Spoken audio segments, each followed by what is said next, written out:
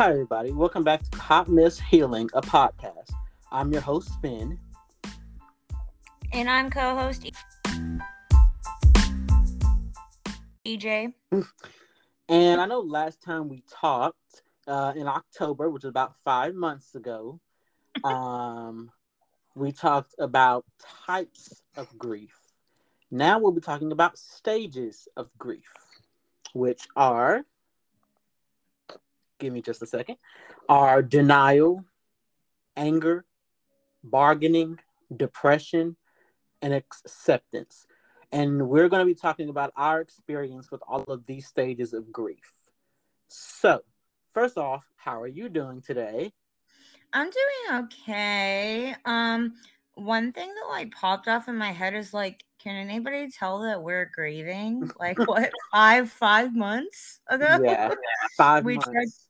we tried starting this, and you and I both are in the thick of it. Into So the thick of it. into the thick of it.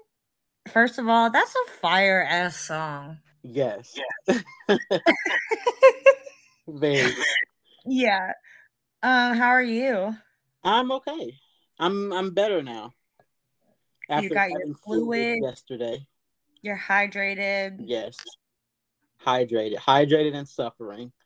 You had to fucking hike through Mordor and fucking Lord of the Rings just to get your fluids. Yeah. Which, if you guys don't know, I suspect that I have POTS syndrome, and the doctor at the ER thinks so too.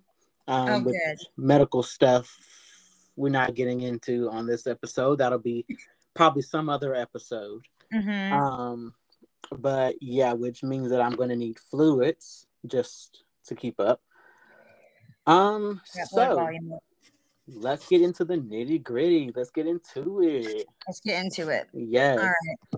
So denial, which is it says here, denying it, the grief, gives you time to more gradually absorb the news and begin to process it. This is a common defense mechanism and helps numb you to the intensity of the situation. Oh. Yeah. Yeah. Oh, that gave me some feelings immediately. Yeah. Because I know we're used to numbing it. Yeah. I think of grief as a pie, and if you ate the pie on one big bite, you'd fucking choke. So I think you need to cut the pie in slices and gradually take bite-sized pieces Mm-hmm. of the grief pie, because I know we'll have to put content warnings, but I know that if you have intrusive thoughts or suicidal ideations, and a lot of that comes up with grief, you really can't feel all of it all at once and be totally in your body. We wouldn't make it if we did that. We would burn the fuck out. So yeah, I mean, I didn't really look at denial in that way before, I guess. Right. And then moving to the next sentence, which this is from healthline.com sourcing. Okay. And it says, as you move out of the denial stage, however, the emotions you've been hiding will begin to rise, which, as you said, it's like if you eat the pie at once, you're going to start to choke. Yeah. And it's all going to come out. It's all going to come out. That. No. It's have you ever had a donut that you didn't know was custard filled? No. Okay. For anybody out there was has problems with food texture, if you bite into a donut and it squirts custard or jelly in your mouth and you're just not expecting it, I think with grief a lot of things come up that you're really not expecting, and you're not only processing the current grief, but you're processing past griefs and griefs that you haven't even felt yet. Right. You know? Right. And I wanted to also read the example here, which on here it has different examples that you can see. It'll be like terminal illness diagnosis. I take that terminal illness diagnosis example and put it towards like my chronically ill, disabled, mental Mhm. health journey. But like, this isn't really me. This isn't Yeah. This is not happening. This not. Mhm. It's not happening Mhm. to me. This is happening to somebody else, but it's not me. Mm-mm. Like, Yeah. and it's like, the doctors are wrong. They don't know what they're talking about. I'm not sick. Like, Yeah. and my experience with the denial is Mhm. heavy Yeah. because up until recently, I don't know how recent. I can't give numbers. But I was always in denial of being sick. Like, I'm not Mhm. sick. I don't get sick. Mhm. I'm not like that. Is it like, did you in your brain, did you process it as like, this is a weakness and I'm not weak? Yes, because that's how Okay. I grew up. And a Uh, lot of us grow up that way, where it's like, anybody who has, an illness or anything, it's like, this is a weakness. how do you think, I guess, I know like the Black community isn't a monolith and like everybody doesn't feel the same way, but we talked about this in the last episode. Do you feel like, and I know the answer, but I just want to hear it from you. Do you feel like you've given the space to process grief as a Black person? Not really, no. No. No. So it makes sense to like shove it all down. You Yeah. don't even like, society doesn't even give you the time to grieve, especially like if you need to take off time of work or anything. Like, no. And we talked about before is like with all this is emotions come up and you have to process emotions. And you know, if in our cultures, if we're not giving this space, if people constantly see emotion as a weakness, um, or like a negative, it's like, yeah, we're gonna be in denial of our reality. Right. Right. And like you said last episode, you were I think you said the same thing about, not having the space Yeah, to be able to grieve, to be able yeah. to feel those emotions. And I know within my community, it's like the Black community, of course, Hmm. that emotion, like I said before, it's like the pray it away sort of thing, or don't talk. I've heard don't talk like that, don't speak like that. I'm like, it's the truth, and it's Yeah. like I've been hearing that. When I've been like sort of coming into myself as an adult, dealing with a lot of complex emotions and situations, I'm like, well, this isn't happening. To This can't be happening to me, Yeah. and coming to the realization that it is, and saying, well, this is happening to me, so this is probably this something else. So this something else is going to happen, and it's like, well, don't Mm, talk like that. Don't speak like that. Don't speak on it like that. Pray about it. And that doesn't help the reality of the situation that I'm in. yeah. I feel like pray about it is in the toxic positivity umbrella Yeah. because there's like not a like 1-800 call God where we can where we get like angels on the customer service line and they help us with our issues. Like, pray it away. Where do I put this? Right. Where do Well, I put all this grief? or like when we think of mass tragedies like shootings, it's always thoughts and prayers. Thoughts and prayers. Like, no, you have to take action. Like, Right. and I think a lot of the times, like, I think the church fucking gaslights you and they just say, "Well, the Lord can handle anything." Oh, and in addition to that, the Lord gave you this struggle because he knew you can handle it. And it's like, whoa. Like if there's this quote like if suffering brings wisdom, like I don't want to be wise. Right. And like that's kind of how I feel like I would bring real legitimate grief, concerns, whatever. And you're right. The answer is just okay. Well, like, let's talk to God about it. But like, I don't know. Everybody has their own way of like higher powers, Mhm. but you don't always get the answer right away. Right. You may not get it till like 10 years down the road. This is true. Yeah. Or like, what do we do with the news? How do I process I'm never gonna know a pain-free day in my life? And not just that, but like every day is gonna be intense for the rest of my life, and I'm never gonna get a break from this pain. That goes to like shock. And you want to numb. You don't want to feel it. It's just too much. Right. And shock is a subcategory of denial, just so Yeah. everybody is clear and aware of that. Yeah. There some lists show it as like like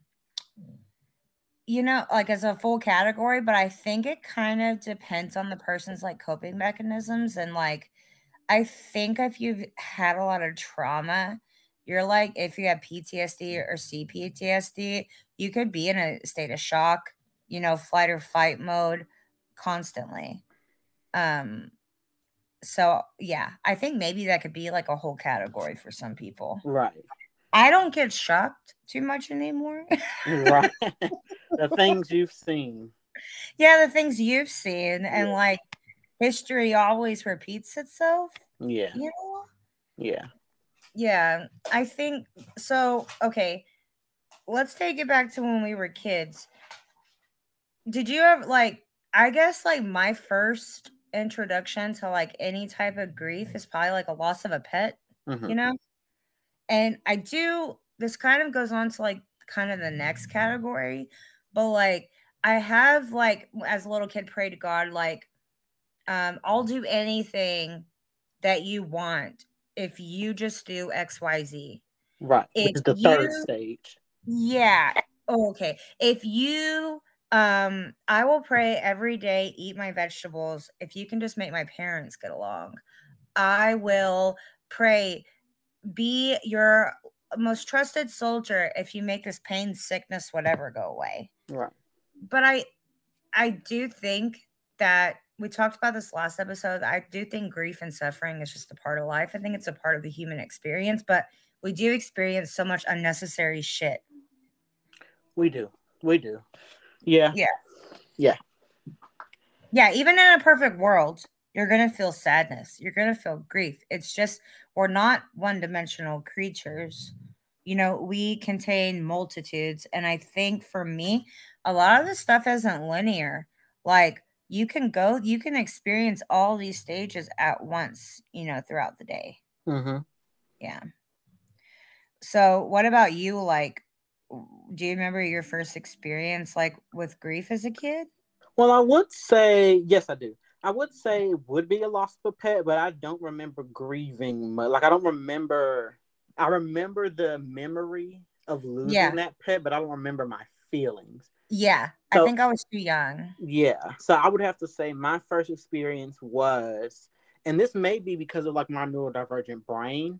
Mm-hmm. When my aunt, one of my favorite aunts, had died in 2008. Yeah, that's 2008.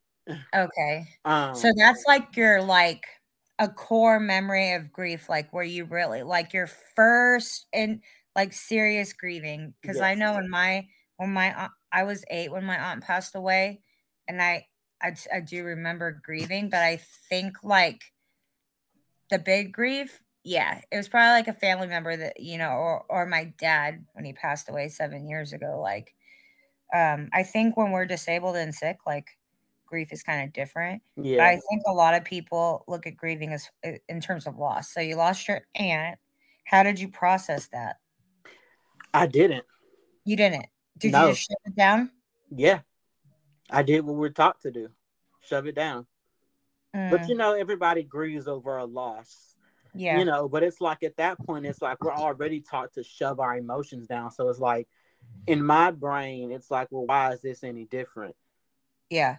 And I was in middle school at that time. So it's like I kind of had I wouldn't say a pretty good understanding of my emotions because I'm still like a teenager, preteen, Yeah. whatever. Yeah. But I shoved it down. I wasn't in denial or anything, but it just, you know, I just didn't understand why it had to happen that way, which goes into our stage 2, Yeah. anger, where it may be where denial may be considered a coping mechanism. Anger is a masking effect, is what it says here, and it is hiding many emotions and pain, hiding many of the emotions. Sorry, y'all, and pain that you carry. And it may be directed at other people, like it could be the person who died. I'm reading Yeah. examples here, your ex, or an old boss, or the doctors. Like it could be anybody that you're redirecting that anger at. Like an example Okay. here is like, where is God in this? How dare God let this happen? Or you know, any Yeah. higher power, or if you don't believe in anything, then it's like, well, how could this happen? Yeah. Taking religion out of it, it's like, how could this happen to me? Where are my people? Yeah. You know. Yeah. I think like I know when my dad died, I was angry at him Mm. because he died of alcoholism and I was really pissed. But at the same time, his death relieved a lot of shit. And I really hate to say that, but he was suffering and he was bringing my brother and I into it. And it was a lot. And, I feel so many different emotions with that because there was still abuse that went on, even though I loved him. And I think like, but still, I internalized the anger.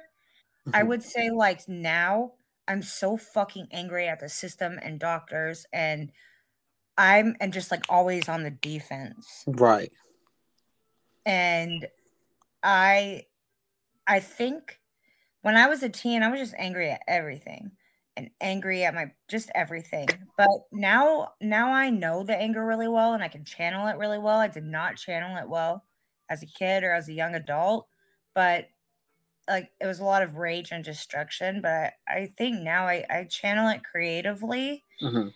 And anger is not something to be afraid of. Like it Right. really is And useful. it's not a negative emotion. It's No, just an emotion. no. I think whenever you take your anger out on people and you Mm-hmm. use your anger for harm, that's when it's like dangerous Right. and negative. But if you look at like any uh period in history, uh if we look at like the civil rights movement or disability justice movement, a lot of this fueled by anger. Mm-hmm. And yeah, we do need it to a degree. Right. But I think it's really uncomfortable to Mm-hmm. process, especially if you're angry at yourself or you blame yourself for anything. That right there, I have a lot of experience with. You do? So how Uh, so?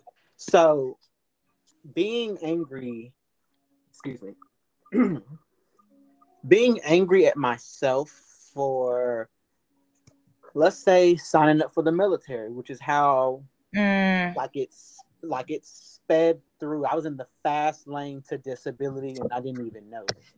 mm, So I'm angry at myself. Like, why didn't I try better in school to, go to college? Or like, why did my mom have to make so much where I couldn't get financial aid in high school to go to college? mm. It's like, why did I Yeah, work myself to the bone after I got out of the military just to live? When it's yeah. like, it wasn't, it's not my fault that the system is cracked. No, You and it's know, not your fault that everything is stacked against you. right. And like, it's not my fault. These are the cards that I was dealt, and I'm doing the best with it that I am. And it's like, I've always been an angry child. Like, no one ever saw it though, because I hid it very well. Yeah. I hid it so well. I wasn't in denial about that anger. That was like what fueled me to, like, I had anger problems because of the grief that I was going through. Like I had spoken the last episode, had the loss of my innocence when I was 14. Yeah. And then it's like that I was grieving that. I was grieving not having the same life that I had before my mom married that douchebag. Yeah. I was grieving that. I was grieving my loss of childhood. And so I skipped in those stages of my life. I skipped denial and went straight to anger. Yeah. And because it's not like abuse is it's a slow burn, but you know that it's happening. Right. You can deny your reality. That's probably your mom. Your mom was denying the reality, but you fucking knew what was happening. And how I just want you to know, however you exercised your anger as a 14-year-old kid that went through that situation, it was valid. Right. You did some vandalism, you beat somebody up, valid. Which I never did vandalism or beat anybody up, just so we're clear.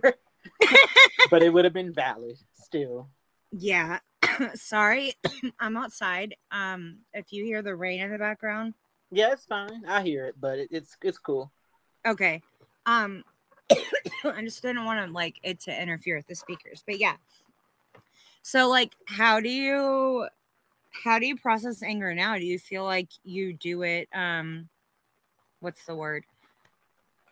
Do you channel it? Maybe I don't know what the word I'm looking for is, but I think you know what I'm saying. How, what medium do I channel it through? Yeah. How do you process it, I guess? You said that you were super angry you against the world, but do you still kind of feel that way, or do you feel like you have more support? I have more support now than I did before. Before I had no support. Now I have some, which is great. But now I channel that anger through different mediums. I write about it, or I listen to angry music, what I consider to be angry music, heavy metal. Yeah. And I sit in my car and I'll scream, which helps. Screaming, you guys out there know, screaming helps. Yeah. If you need to scream into a pillow, scream in your car, drive to a mountain and just let it all out deep, feral from your soul and your ancestors. Scream. Let it out. Let it out, because it helps. It helps channel that anger, because it's that's what you want to do in that moment, is you want to scream. You feel like your insides are about to pile out of your body if you don't release it now. Yeah, I'm gonna explode, and I don't want to explode on anybody, or also don't want to have a meltdown.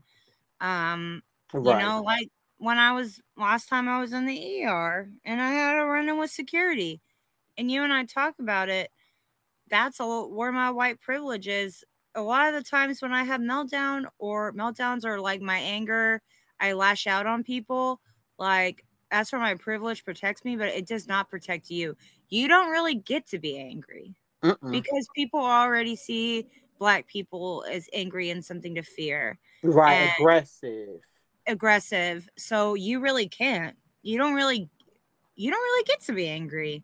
Because then it'll be used against me.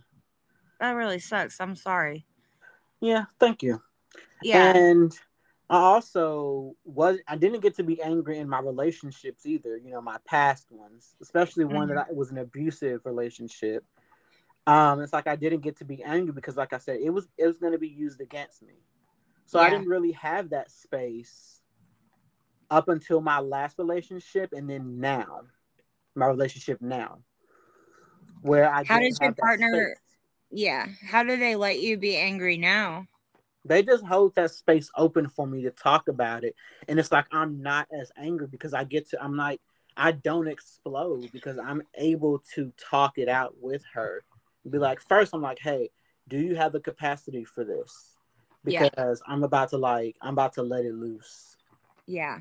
I'm about to let it go. Yeah.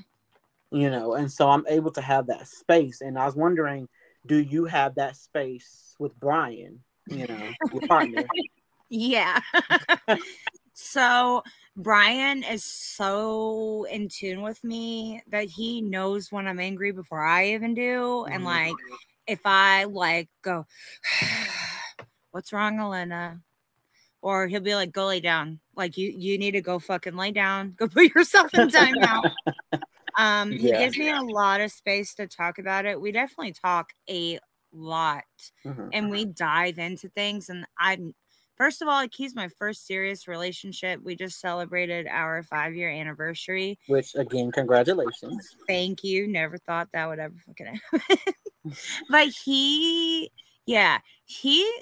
processes his anger very differently. He is a musician and he plays death metal, doom metal, and now he's focusing a lot on his new project is Zumpatli, and he dives into a lot of Aztec history, and he's been reading a lot about the Spanish Inquisition, and he gets angry.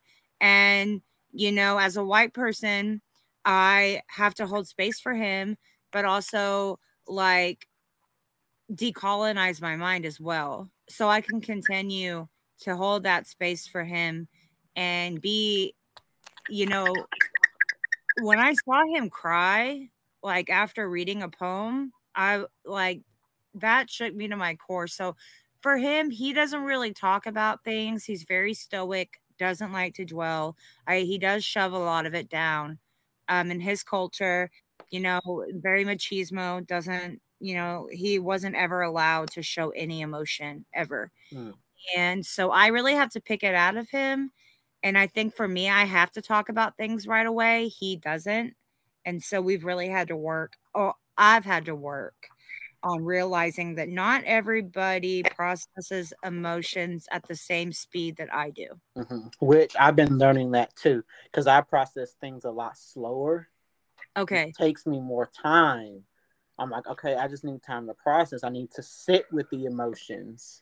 Yeah. Not really like wallow, but what people consider wallowing. I'm like, I just need to sit with them for a minute, Yeah.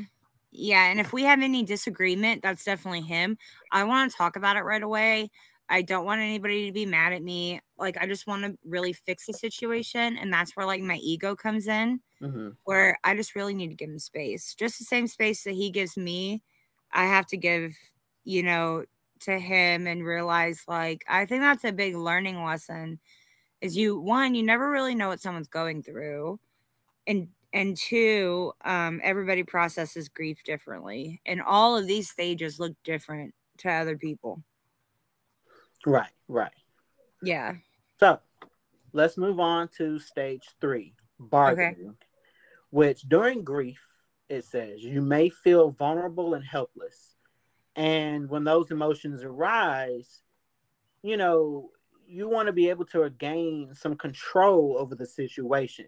And it says here, it's not uncommon for religious people, like you said before, to kind of make promises to God or a higher power is like in return for or in return of something like healing, relief from the pain, the suffering, all that. Yeah. It's just like, like we said, like I said, and I called you before, for the example, it says here, like, if only I had gone to the doctor sooner, we could have stopped this. And I want to go with your experience first, and then we'll talk about my experience with bargaining. I think for me, since I was diagnosed as a kid, but I wasn't diagnosed totally. So for those that aren't, aware of my story, I was diagnosed with spina bifida and a tethered spinal cord at 27. So from 12 to 27, I spent fighting, advocating, really having to challenge the system to have my pain belief, because I always thought something else was going on. And I think now I'm still really grieving. Like, what would my life look like had they have just diagnosed me as a kid and I didn't grow up with a tethered spinal cord? And now I have all these different comorbidities and severe intractable pain. And now I'm fighting for treatment. Now I have a diagnosis and I still can't get help. So I've really been going through it. And I go through that a lot it's a very weird wormhole and dangerous wormhole to go down. If only I got help sooner. Mhm. And I think, like, in your instance, it's like, well, if only I went to the doctor sooner. You kind of blame yourself for being in this situation. Or maybe, you look back on your life and you think, well, if I had done this differently, would I be in this situation? Or like, if your parents didn't believe you, Mhm. I think that goes back to anger. You can be angry. I get angry at doctors. And it's not even really the doctor's fault that I'm angry at, but I'm just angry at the whole system and this goes for so many people could have got, like, it can take on average, anywhere from like 3 to 7 years to get a diagnosis. Mhm. And that's And that could be for any, for anything. right. And I think the more that this pandemic rages on, that's only my prediction is we know that the healthcare system has already collapsed. Right. We know that we're in the fall of it right now. It was already, on its last leg, or we can even argue it collapsed before the pandemic. But now, I'm trying to get into these different, a GI doctor and East West medicine. My doctors are trying all these different things into them till October. Or, if I need a psych appointment, UCLA is not taking any more patients. So, yeah, I get really angry and then bargain with my disability, bargain with my pain. If only XYZ would have happened, I wouldn't be in this position. And I kind of like ebb and flow, I guess. I don't process grief linearly. So yeah, this comes up especially like when I'm talking about my story. I just get really sad. But what about you? Like, how do you handle that? Well, first off, I don't. Let's start off with that. But I do have those motions where I'm like, man, if only I had, went to the doctor sooner. If only they believed me. Like, Yeah. if only I would have tried harder in school. Like, and I know I said this with the anger. It's like, well, why didn't I do this? But it's different in the bargaining. It's like, well, maybe if I would have, studied harder and nothing's like, no, which come to find out, hello, neurodivergent. No wonder I wasn't doing so well because my brain was like fucked. Not to Yeah. say that people who are neurodivergent can't do well in school. This is just my personal experience. I do not speak for all neurodivergent, chronically ill, mentally ill, or disabled people. I'm speaking Yeah. from own experience. So to say that, like, I'm like, well, maybe I could have done this better, or maybe I just, maybe I could have tried harder to get into a different school. Maybe I could have worked before, to help pay for college, or maybe I could have, it's always these maybes, if only, what ifs, but we can't live in that. And I know it's easier said than done to be like, oh, well, we can't live in that. It's like, well, that's the past. Yeah, well, that past is affecting my present now. Yeah. And it's gonna affect my future depending on how I process it. Oh my gosh. Sorry, hold on one second. Soprano's crying. Pause real quick. Yes. Like we said, like, we kind of learn. Oh, I locked him outside, y'all. We kind of learn, like, we kind of look back on our lives and we kind of have more perspective. Mm-hmm. And all that blame and all that pressure that we put on ourselves, like, none of it was our fault. Like, it's actually the system. Like, I think when you talk about like education and stuff, like, I got my GED because I was so sick that my guidance counselor told my mom that school is not working for me. And so I did an adult education, but you could only miss so many days of school. And I had my first endometriosis excision, and I missed the first 3 days, like within the first month. And so they kicked me out. And I like look back and I'm 32. I have like several unfinished degrees. I think like in terms of like poverty and stuff, there's definitely a lot of grief, and you can feel like you're not successful, and you can look back on your life and you're like, well, if only I did this, if only this was different. But I think if you get stuck on that too long, like you kind of lose touch with reality in some way. We do have to move forward, but that looks differently for each person. And it like this whole podcast is hot mess healing. Like healing is a mess. We are often going back and filling in the blanks. Mm-hmm. But yeah, we have to somehow move forward in some capacity, and not we just put so much pressure on ourselves, especially disabled people, neurodivergent people, to be perfect or to get it all right. But all humans are fucking messy. Right. Being human is messy. It's messy. It's gross. I don't want it. Yeah, I don't want to be human. I want to be a penguin or something. Right. Let me actually be a sloth. Okay. Yes. And just hang from the branches. Like, I'll be fine. Yeah. You know? And I think that's the thing. Just give me a break. Like, I wish that we could just pause life. Right. Yeah. Have you ever seen Saved by the Bell? Yes. Yes. I'd like, if we can just have that remote. Yeah. You know, just to kind of boop. That'd be great. That would be great. So, on to the next stage. Stage 4, which is depression, everybody. We don't have that at all. Depression, never heard of her. Who is she? Like, ew. She can't sit with us. If you guys know that reference, you know, if you don't, you're too young. Yes. Oh, God. So it says, whereas anger and bargaining can feel very active, depression may feel like a quiet stage of grief. Very quiet. And I don't know if anybody has seen Howl's Moving Castle in here. Ooh, no. Where he's sad about something. I'm not going to tell you what he's sad about. But he started to form this goo around himself.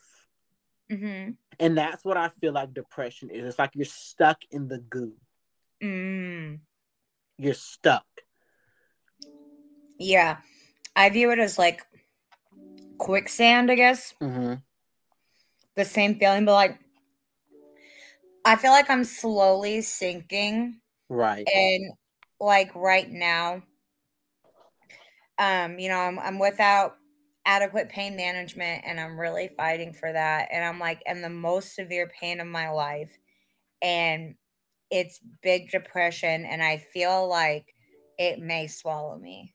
Right. Or like you, like I'm just gonna slowly. You said that again? Yeah, cut out. It's like you, where you're like suspended in goo, and the goo is just like slowly taking over you. Right. And it's like encompassing everything that's around me. Yeah, it affects everything. Ever consuming. Yes. Yeah. And so I just want to give the example here so that people kind of get a better understanding. The example for, as we phrased it, disability or like chronic illness or whatever is, my life comes to this terrible end. And I know, I don't know about you, but I know I feel that. And I know a lot of us in the community, the disabled, chronically ill community, feel that. Like, my life is just, it's going to come to this terrible end. Yeah. That's the depression part of the grief. And it sucks ass. Yeah, or like has my life already ended? Is this it? Right. Is this all? Mm-hmm. And it says it can be overwhelming. Yeah, no shit. And it says you may feel foggy, heavy, and confused. And I like that it said heavy because that's Mm, exactly what it feels like. It's like, that feeling of being sluggish, yeah. like you just can't, like you said, quicksand. But it's Yeah. like you can't move through. Like that episode, I know I make a lot of references in this episode, but that's just me. I mean, Yeah. we both do. The episode of Yeah. SpongeBob where he can't tie his shoes Oh and my he's trying to God. move the Krabby Patty to Squidward. He's like, I'm bringing the patty to you. And he's just stuck in place. Can't move. Yeah. That. Yeah. But that's what I see it as. Is you really are stuck. And Yeah. every time you try to take a step, boink, just like he did. Even though I said boink, this is a serious topic, but Yeah. that's just what you do. You fall. Yeah. For me, it feels like I have a backpack on and there's a lot of weight in it and Mm-hmm. it's just weighing me down. And like you said, every time you take a step, you just feel it, or like there's just this tether that's just constantly holding you back. Mm-hmm. And it can become really heavy. I think I've been really, leaning into it, crying a lot lately. Last night I had a meltdown. I have nieces. They're Brian's nieces, but they're mine now. And there's two new babies, and then my favorite one, Trinity. And then the older nieces were coming over, and Brian was like, if you're gonna come, like, we have to be strict about you laying down because you always want to get up and mingle and then you end up overdoing it. So I was on the couch with my heating pad, but it started to get really heavy and I started to feel like embarrassed, like everybody is celebrating a joyous occasion. And here I am in the corner fucking crying, being a Debbie Downer. And I'm like, yeah, I'm going to go home. And I got in the car and I was crying because everybody is enjoying the time. And I tried to, make accommodations for myself so I could be present. But what depresses me is I really can't be present. Right. And it's like, well, everybody else like everybody else is enjoying it. Why can't I? Yeah, and you can get resentful. Right. Of your Like, own self. yeah. Which is I fucking hate, and this makes me an asshole. Not hate, hate's a strong word. Overly happy people fucking annoy me. People that have same. never experienced hardship. Not that you have to experience hardship in life, but I get resentful at people who have it easy, and I am sure as shit that you feel the same way. Mm-hmm. Definitely. Yeah. Because I kind of see, like, okay, you and I go to the same doctor, right? Let's just say. And both you and I are being seen, and you kind of have, it's like medical racism. Okay, that's pulling you back. Fat phobia, if you identify, pulling you back. Um, Being non-binary, or trans, pulling you back. You constantly, and then there's people who aren't getting pulled back, who don't have to work harder, who don't have to be perfect, who don't like, we are the white people are considered the standard, right? Mm-hmm. And you will never be able to meet that in society, but you're hold, like, they make you try anyway, right? Mm-hmm.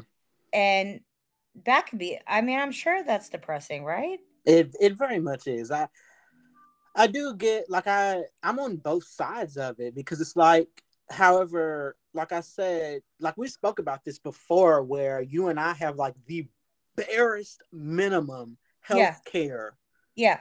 but it's like we still have health care, Yeah.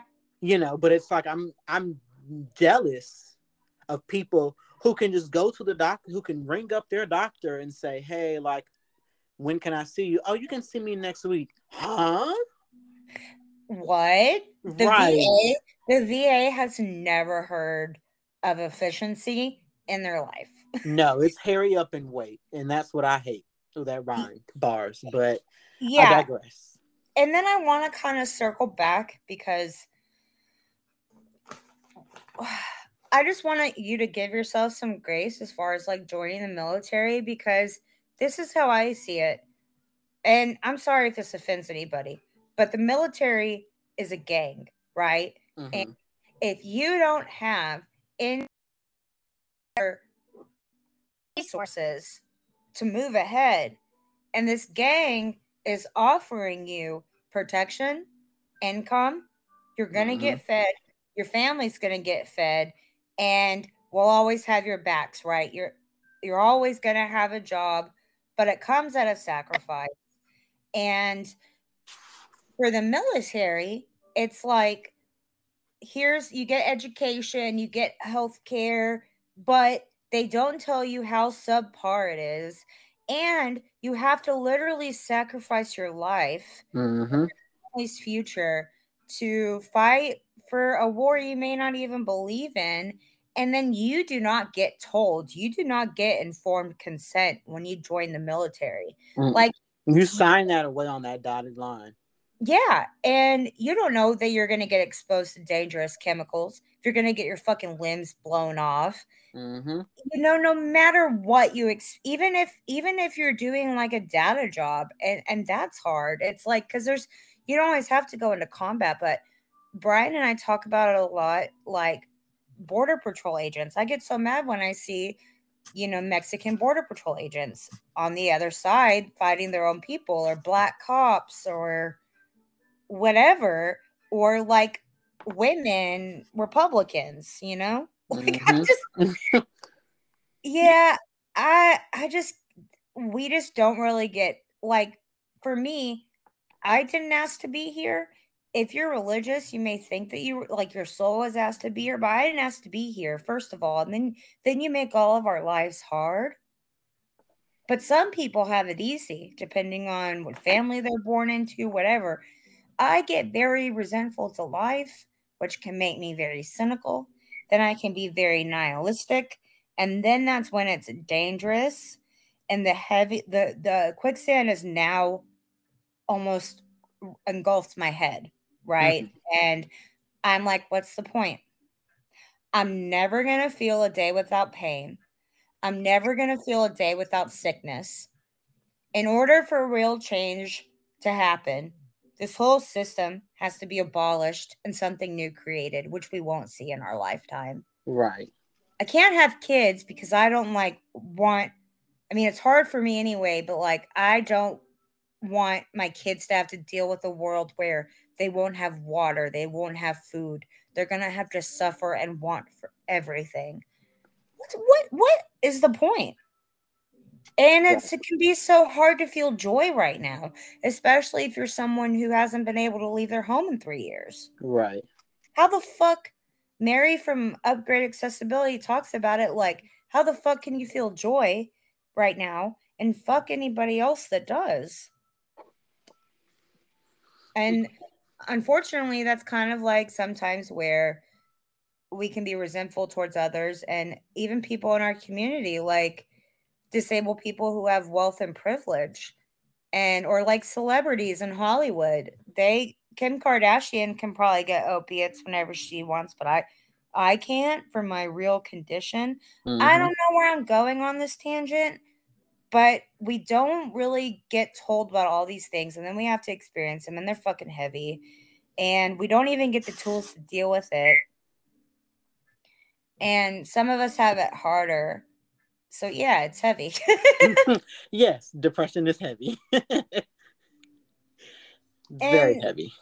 And what I said, like, unless we treat it at the whole, it's not going to get better. Like, my depression's not going to get better if my pain's not treated. Right. And it's not the other way around where, like, you're feeling like this because you're depressed. No.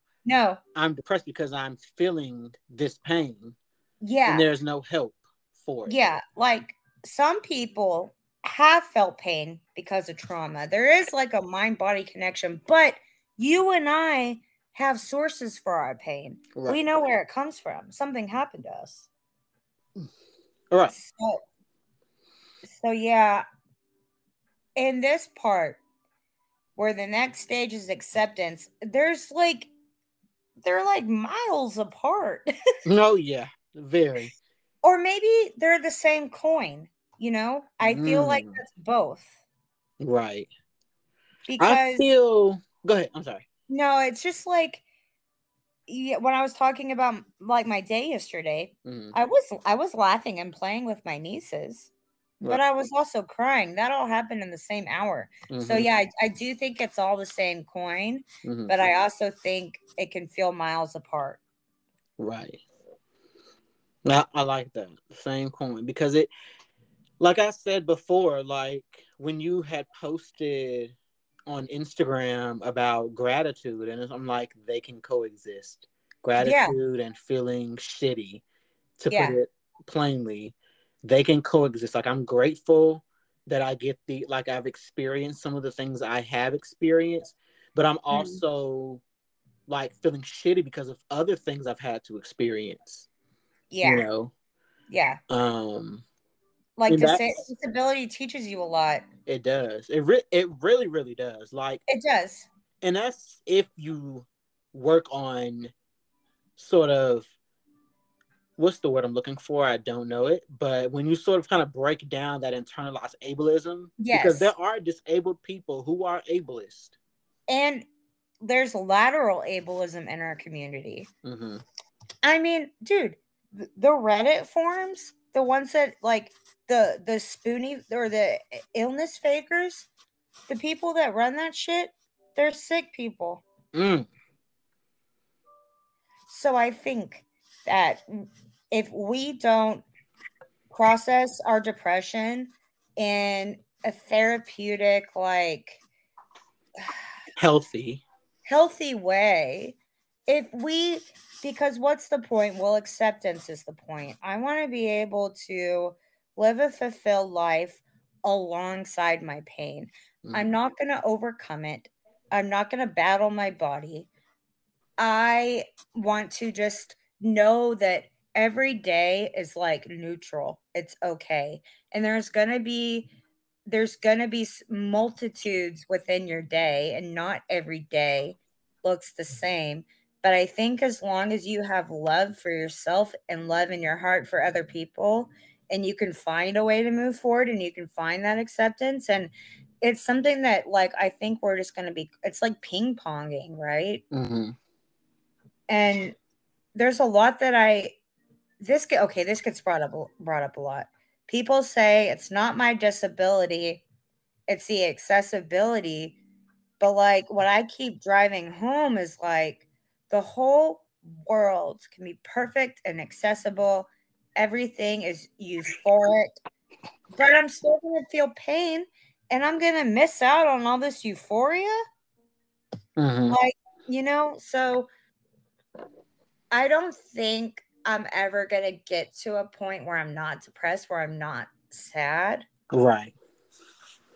But I do think I still have more to give, and I still have a lot of things to accept. And I recognize that life is absurd and a lot of things don't make sense, but I commit my life to trying. Right? Right. And I think as long as we love each other and we give each other space, and maybe the thing is, we've all been taught to process these things individually. I feel so much better talking to you right about this. Same. And this whole podcast is you healing. And you're saying that it's hard, it's messy, and it doesn't happen all at once. And in this present, I'm healing from things that happened a long time ago. And then maybe 10 years down the road, I'm going to be healing from today. Right. So I guess that does bring us to the next one is acceptance. How do we find that with everything that we've laid out on the table? Right. how do we reach it? Like, how do you find acceptance? Do you have a process? Um, Actually, I do. Now, here it says acceptance is not necessarily a happy or uplifting stage, which I Ooh. completely agree with. Because acceptance doesn't mean, Ooh. well, I'm disabled, ha ha ha, bring out the streamers, everybody. I've accepted it. Yeah, no, that's not how it happens at all. That is not reality. I've Ooh. accepted, like, I have accepted that I am disabled. Mm-hmm. I've accepted the situations that have happened in my life that have brought me here. Mm-hmm. Like I'm still trying to, I accept it, but I'm also still trying to process that acceptance. Mm. Because like they're called stages for a reason, you know. Yeah. And I would say that, and this is for everybody out there, you do not have to go, like, you're not going to be, there's no cure for grief. You're Yeah. not going to go through the 5 stages and be like, well, that was it. That was grief for you. Next episode. No, it Right. doesn't It's happen not that like way. AA where Mm-hmm. you have 12 steps, you complete the first step and it's or like levels in a video game, right? Mm-hmm. Like we're playing it's everything everywhere all at once. We're playing all the levels at once. Right. And I'm gonna bounce, like, I'm not trying to say like bounce back, but it's like I go in between all the 5 stages. Yeah. Like there's days when I'm like sometimes a little bit in denial. I'm better at it now. Like I'm better at not being in denial, but I'm also like, oh, man, this isn't real. Like I have those moments, Yeah. and I go through the anger, the bargaining, the depression. Depression is very prevalent. It is Right. there. That Yeah. ain't going away. No. That It's no. the thing on your shoulder. Like Mm-hmm. I think what I'm hearing you talk, something that's coming up for me Mm-hmm. is okay, when we accept that we're disabled, we're accepting our limitations, right? Right. And okay, let's say I'm doing the dishes and am I don't make it easy for myself. I just go in and I do the dishes like a non-disabled person would. I am in denial that I need to make this accessible. No, I can overcome it. I can achieve. Then I'm fucking angry and I don't want to do the dishes and I'm mad they even exist and I'm mad that I just like, have to do them. Mm-hmm. And I'm angry also that I have to pace doing the dishes. Why do I have to fucking wash one dish, go lay down on my heating pad, and then come Right. back an hour later and wash another dish? Right. And then I'm like bargaining with myself, like, if I just do it this way, or if I just do it that way, or, If I you just know, do it right now, then I can. Oh my God, you just brought up so much for me. Go ahead. I'll let you go ahead. Go ahead. yes, yes, because it's like, well, I can't rest until I do this, Right. or yeah, and then I'm sad that I can't just do the thing. Mm-hmm. And I also get pissed that I always got to be a fucking advocate. Why can't I just do the thing? Right. And then acceptance for me is accepting, well, I do have limitations and that's okay. There is no shame. And I can rest and know that there's no sense of urgency on those dishes. You better speak, And girl. and there's no shame. It doesn't make me a dirty person. When we're depressed, show me one person that's in depression whose house is sparkly. Right. You can find what you need. All your laundry's done, not only done, but it's put away. My house is in disarray right now and I have a caretaker. Mm-hmm. So, I think acceptance when you're disabled is like there's no sense of urgency. I have to pace. I have to make accommodations for myself. Like when you told me about your widgets, oh my god. It like Mm-hmm. blew my brain.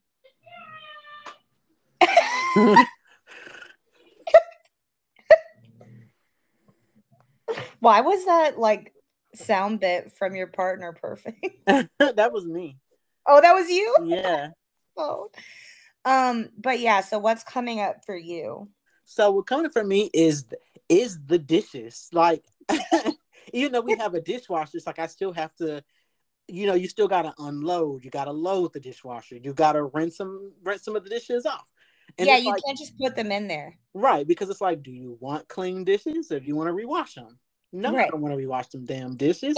I hate doing the damn dishes. And I'm pretty sure there are so many people who are like, I hate those fucking dishes. Yeah, people hate doing chores. Right. And it's like, it's even harder for us because it's like I am in it. I can't really use my wheelchair in the house because it's a Yeah. small space. And so I have Mhm. my walker with the seat on it, the rollator. And Yeah. so it sits in the corner. I use it sometimes. And my partner, she's like, well, why don't you use your walker? I'm like, no, I'm fine. I am Yeah. fine. If I just do these dishes like real quick, Yeah. I'm fine. And in Right. the anger, I'm like, ugh, man, I just want to do the fucking dishes. I want them to be done. I want the house Yeah. to be clean. Like, I don't like Yeah. a dirty house.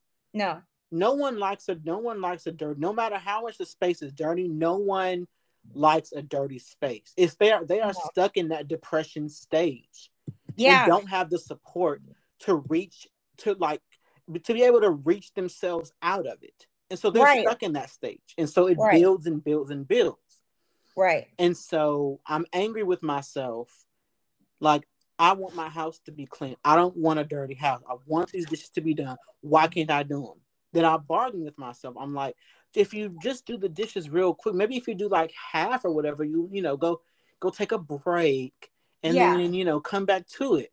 And depression, like you said, it's like, well, why can't I do the thing? I just Right. want to do the thing and Yeah. have it just be that. Yeah. And there's no repercussions. Yeah.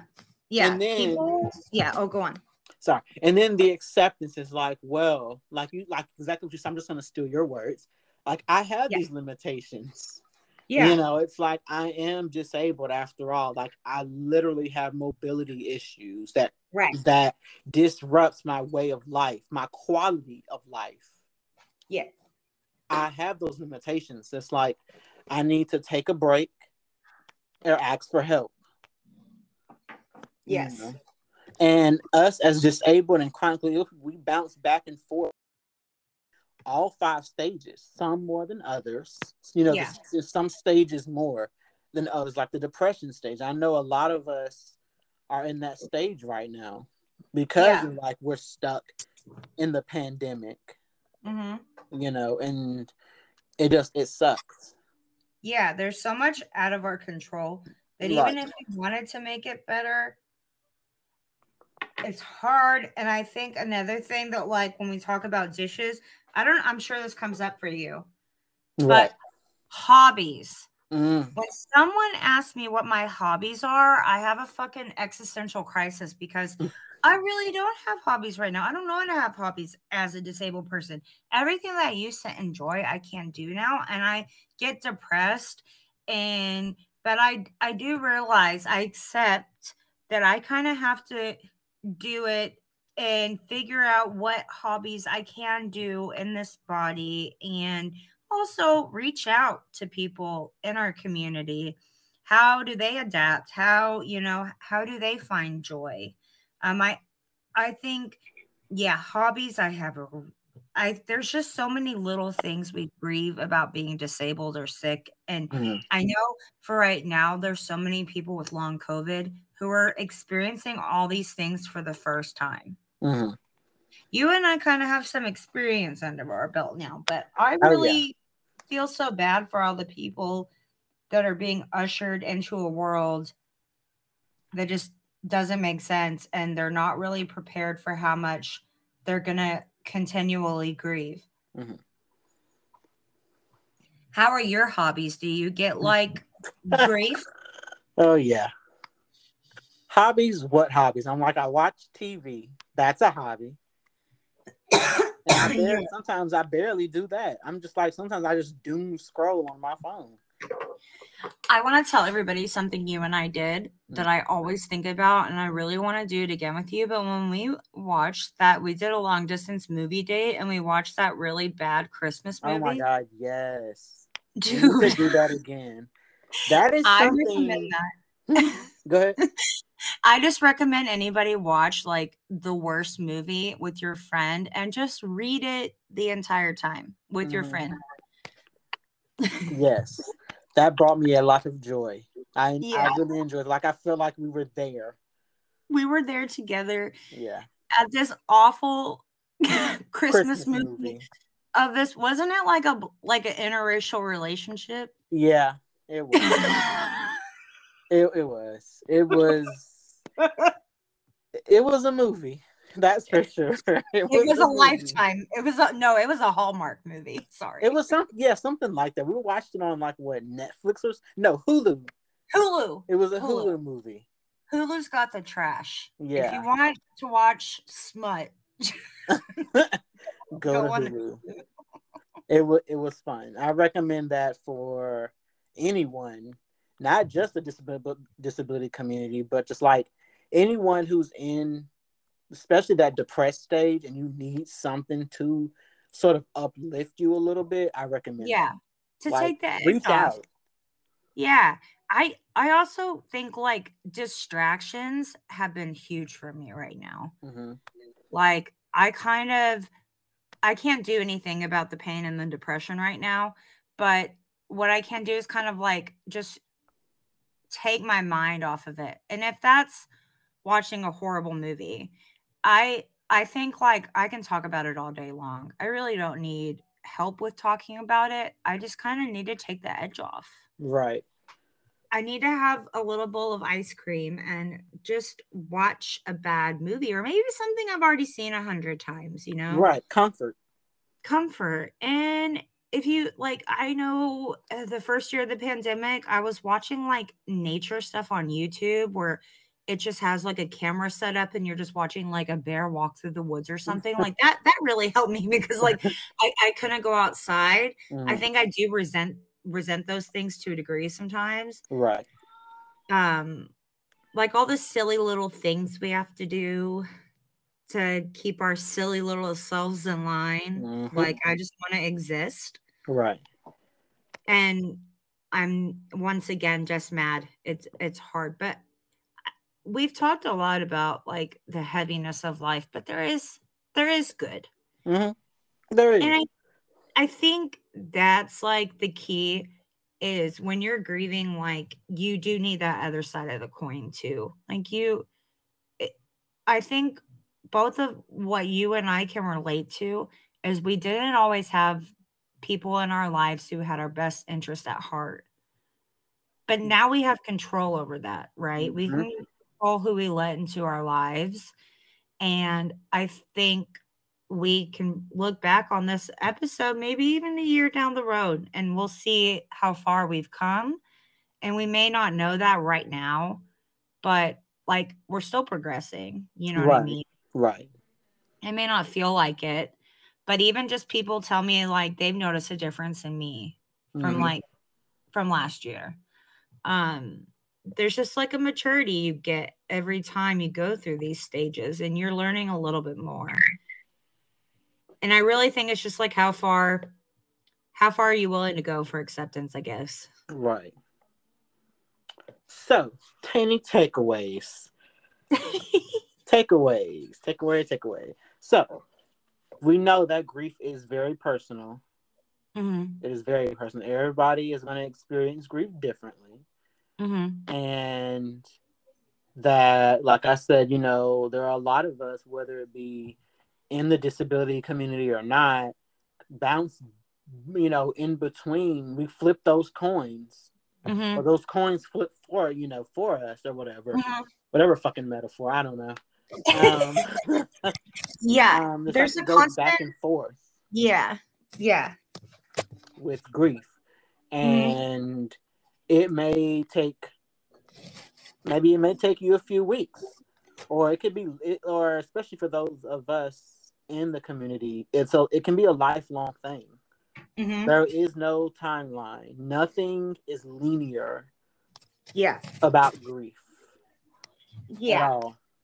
And it looks differently depending on like me grieving not being able to hike anymore is going to look differently than me grieving the loss of a partner or a family member or a friend.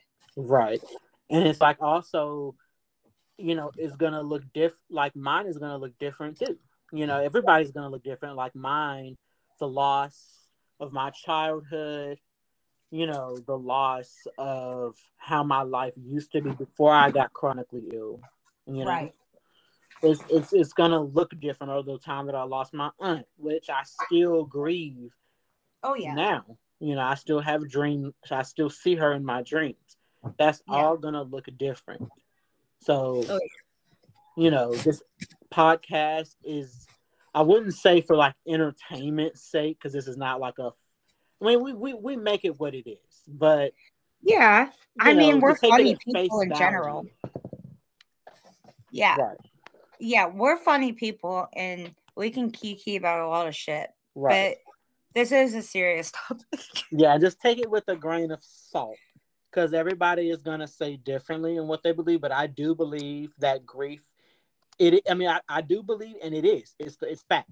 That grief is a natural human emotion. And don't let anybody in this world tell you that you should be over what it is that you are not over yet. Yes. You have every right to grieve. Whatever stage of life you're in, you have every right to grieve. Yes. Please remember that.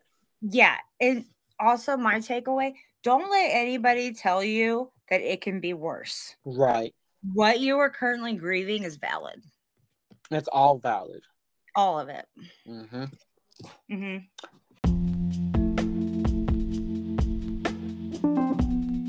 And so with that, I'm Finn. I'm EJ. This was a fantastic episode, Finn. Yes, thank you. And this was Hotness Healing, a podcast on the stages of grief. All love. Love you. Love you too.